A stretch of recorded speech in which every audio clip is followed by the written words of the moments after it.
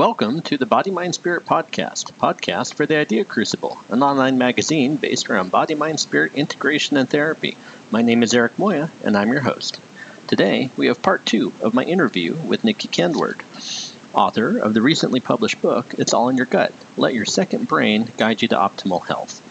In the first part of our interview, Nikki and I talked about her process of writing the book, a description of her book, the interface of personal work as a therapist and client, the role of emotion in the diet, and the anatomical structures which comprise the enteric nervous system. Now, in part 2, we get to go a little bit bigger picture.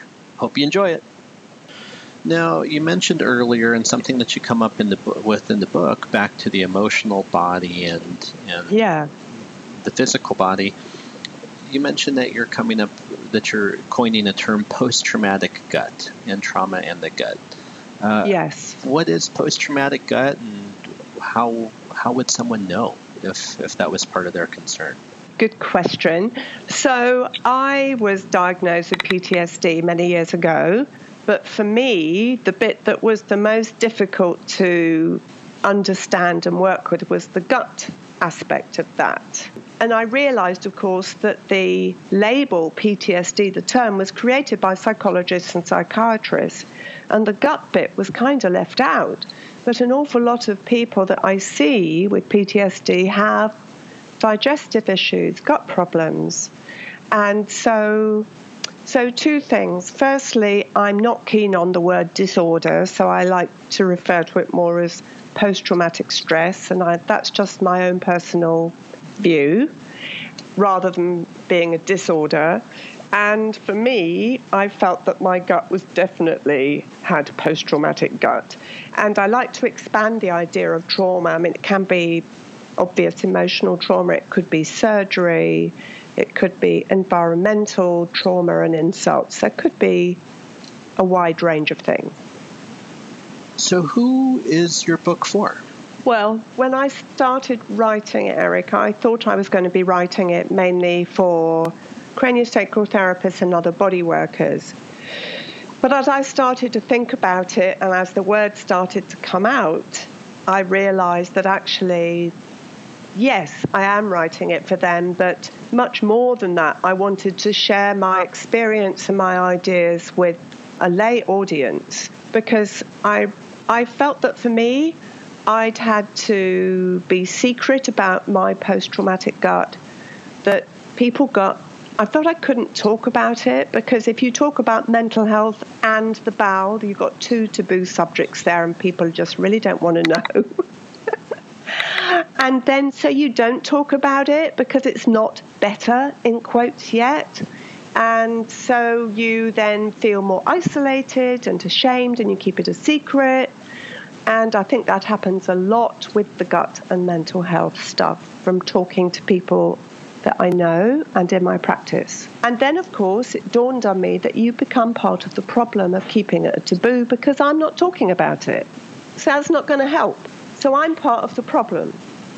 So what I decided to do was to share, not to be open about it, because I wanted other people to feel less isolated, not ashamed, to be able to talk about it, to realize they're not alone, and other people are feeling these things and confused and trying to find a way through it.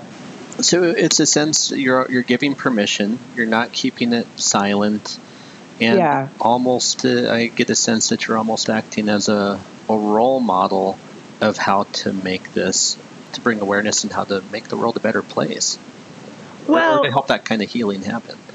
Absolutely, yes. And I'm a great believer in sharing process and allowing myself to be vulnerable in order to do that. And I think that's a strength in my view. I love it. And that takes us full circle all the way back to the very beginning of the conversation, where we're talking about the interface of personal journey and your clinical work. If you could hope for a particular outcome or transformation in the reader once they read your book, what would that be?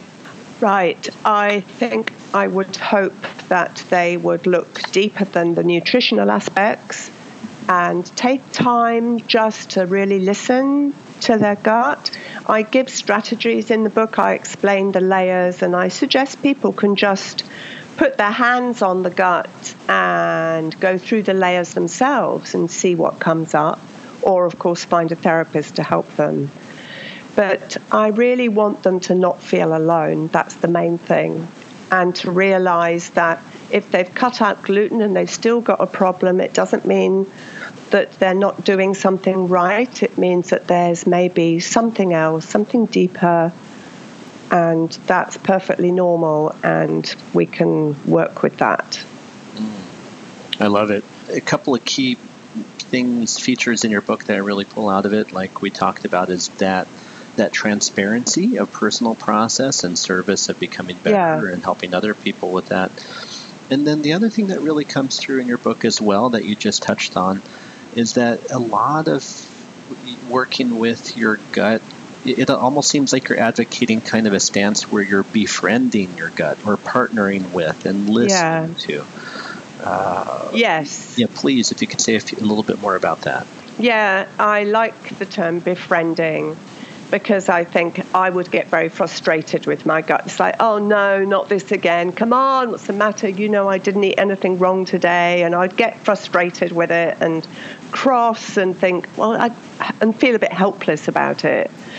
Whereas when I started to really listen and have a deeper understanding about the barrier, the gut, how it worked, then I was in a process of befriending it and listening to it as we would to each other, to a friend. And that felt already better because I felt like we were on the same side instead of fighting a war. That sounds like a very important shift. And a very important shift for clients to make. And now speaking as a therapist, you know, it's understandable that if somebody is really having uncomfortable, distressing symptoms in their gut, that they would kind of take this sort of adversarial stance with it. How do you as a therapist help a person in frustration begin making that shift to befriending and learning from and partnering with their experience? Well, when I've got them on my treatment table, I'll encourage them to be present in the gut and where we're working, to notice what it's like being there, just as we might do in other parts of the body with our work. So very much encouraging them to be present. And as we do the gut work, often emotional stuff will come up, or memories or events or something, and then they begin to understand why the gut is behaving like that. And with that understanding, I think you can get rid of some of the anger and frustration and think, oh, so I see why now. You know, it was when I was 21 and you went into freeze, and that's why I've been constipated all the time. And I understand because this is what happened in my life, and I remember, you know, or whatever it might be. So through greater understanding and presence, and then also I will, depending on the person, give them a certain amount of information about the gut, the nervous system, how it works, the layers. So it's not just a tube that the poo goes through, but it's actually this complex, emotional, sensitive area which has this delicate boundary. And, you know, you could talk philosophically about the whole boundary issue as well. I've only just started thinking about, really. Which I definitely want to talk about in just a moment. What I'm hearing you say is both working with understanding, you know, and listening to, but I also hear a little element of compassion in there too. Oh, hugely. Yeah, because if they can have better understanding, that helps people have compassion for their gut, for themselves, for what's happening. And that, to me, has to be a big step in terms of integrating, befriending with these aspects of ourselves that are problematic. Wow. And that's quite difficult. I've found it really difficult to be compassionate to my own gut. Understandable. Yeah. Well, and compassionate maybe with those parts of ourselves that we're not so pleased with.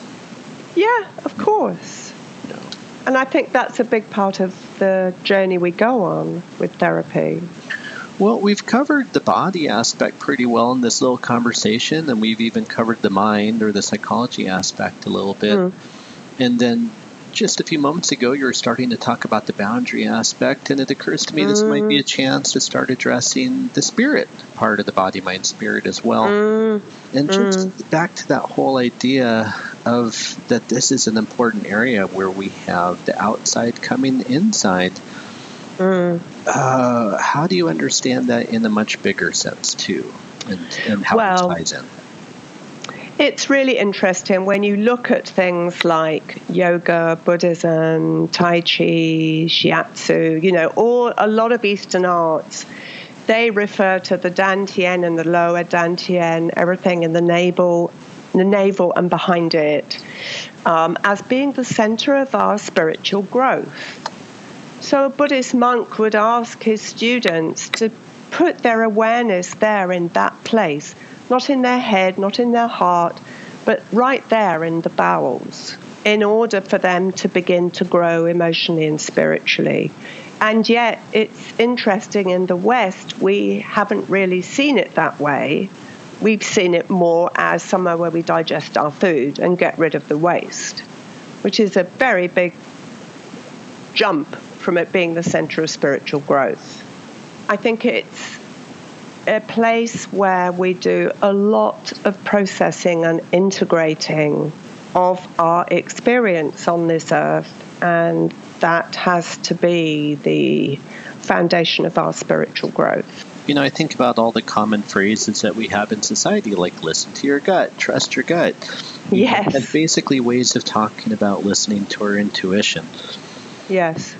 So with that in mind, what is the type of intelligence or the type of wisdom that might come from the gut that perhaps doesn't come to us in other ways? Well, it's definitely below our rational and cognitive brain, which is very useful in some ways, but I believe has its limitations. It's from a much deeper place in the body. It's hugely connected with the limbic system in the brain, which we know is part of our emotional processing. I do feel in myself, and just from what I've been developing, that it's the knowledge we get as we respond to the world coming in. It's part of that. It's very key in terms of our experience on this earth. And it's going to respond in quite a unique way. I don't think I'm explaining that very well at all. Well, could you say that one sentence again? It's a key part of the knowledge coming in. It's a key part of the wisdom we get by being on this earth, because it responds so directly to what comes in. Almost like frontline interface. I think, I like that. Frontline interface. Absolutely. Then, of course, the second barrier is the blood-brain barrier. So we often find, don't we, that if there's a leaky gut or if stress has created gaps or difficult areas, inflammatory areas in this delicate single-cell barrier, stuff comes in that shouldn't, then we often get inflammation in the blood-brain barrier and the central nervous system as well. So I know I've taken a leap forward there, but it's almost like this is the frontline defense, and then the blood-brain barrier is the next one. Okay. All right, so fast forward 10 years, 15 years. What do you think therapy related to this kind of system might begin looking like? Oh, gosh. I think there'll be a lot more research about the conversations between the bacteria, the enteric glia, the enteric neurons. We'll have a much better understanding of this. I mean, in the brain, for example, we understand a lot about the glial cells now, whereas in the gut, we have very few specified types of glial cells, because it's right at the beginning of the research there.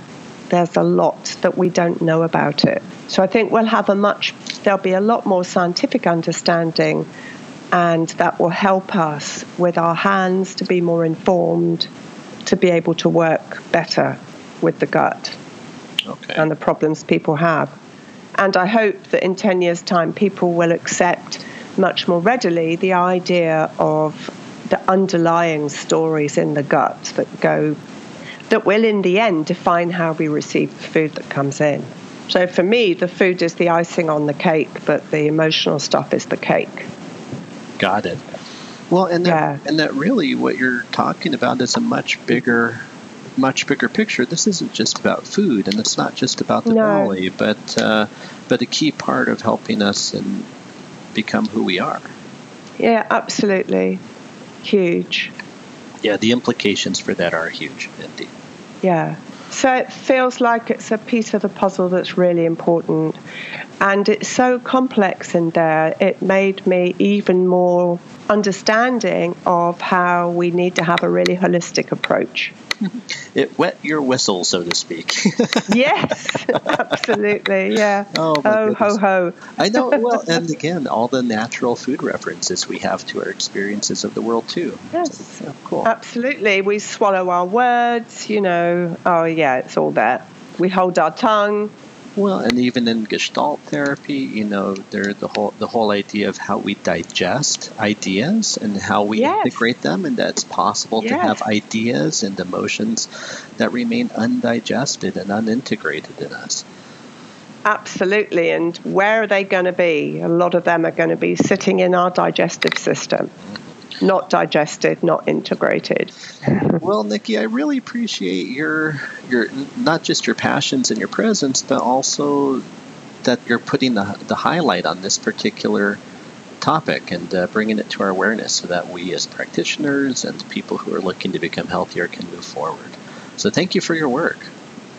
Oh, well, it is my passion and my pleasure, and I love the opportunity to talk about it because for the same reason that I wrote the book, I want people to realize that this is a big area and I don't want them to feel they can't talk about it. Okay. Yeah. Well, on the homepage, on the Idea Crucible, I'll make sure to put a link so that way if people want to get your book, they can and find out some more information. Great. And hopefully we can get you on this podcast or doing another presentation or something again in the future. In the meantime, really thank you for being here, Nikki, and I really appreciate you doing this interview. Well, thank you very much, Eric, and I really enjoyed talking to you. Great fun as always. Well, this concludes my interview with Nikki Kenward. I very much hope you enjoyed it. As always, please come check out the Idea Crucible at www.theideacrucible.com. And also, make sure to subscribe to our newsletter so you can keep learning about the great stuff that we are up to all the time. Thank you for trying to become a better person and practitioner each and every day.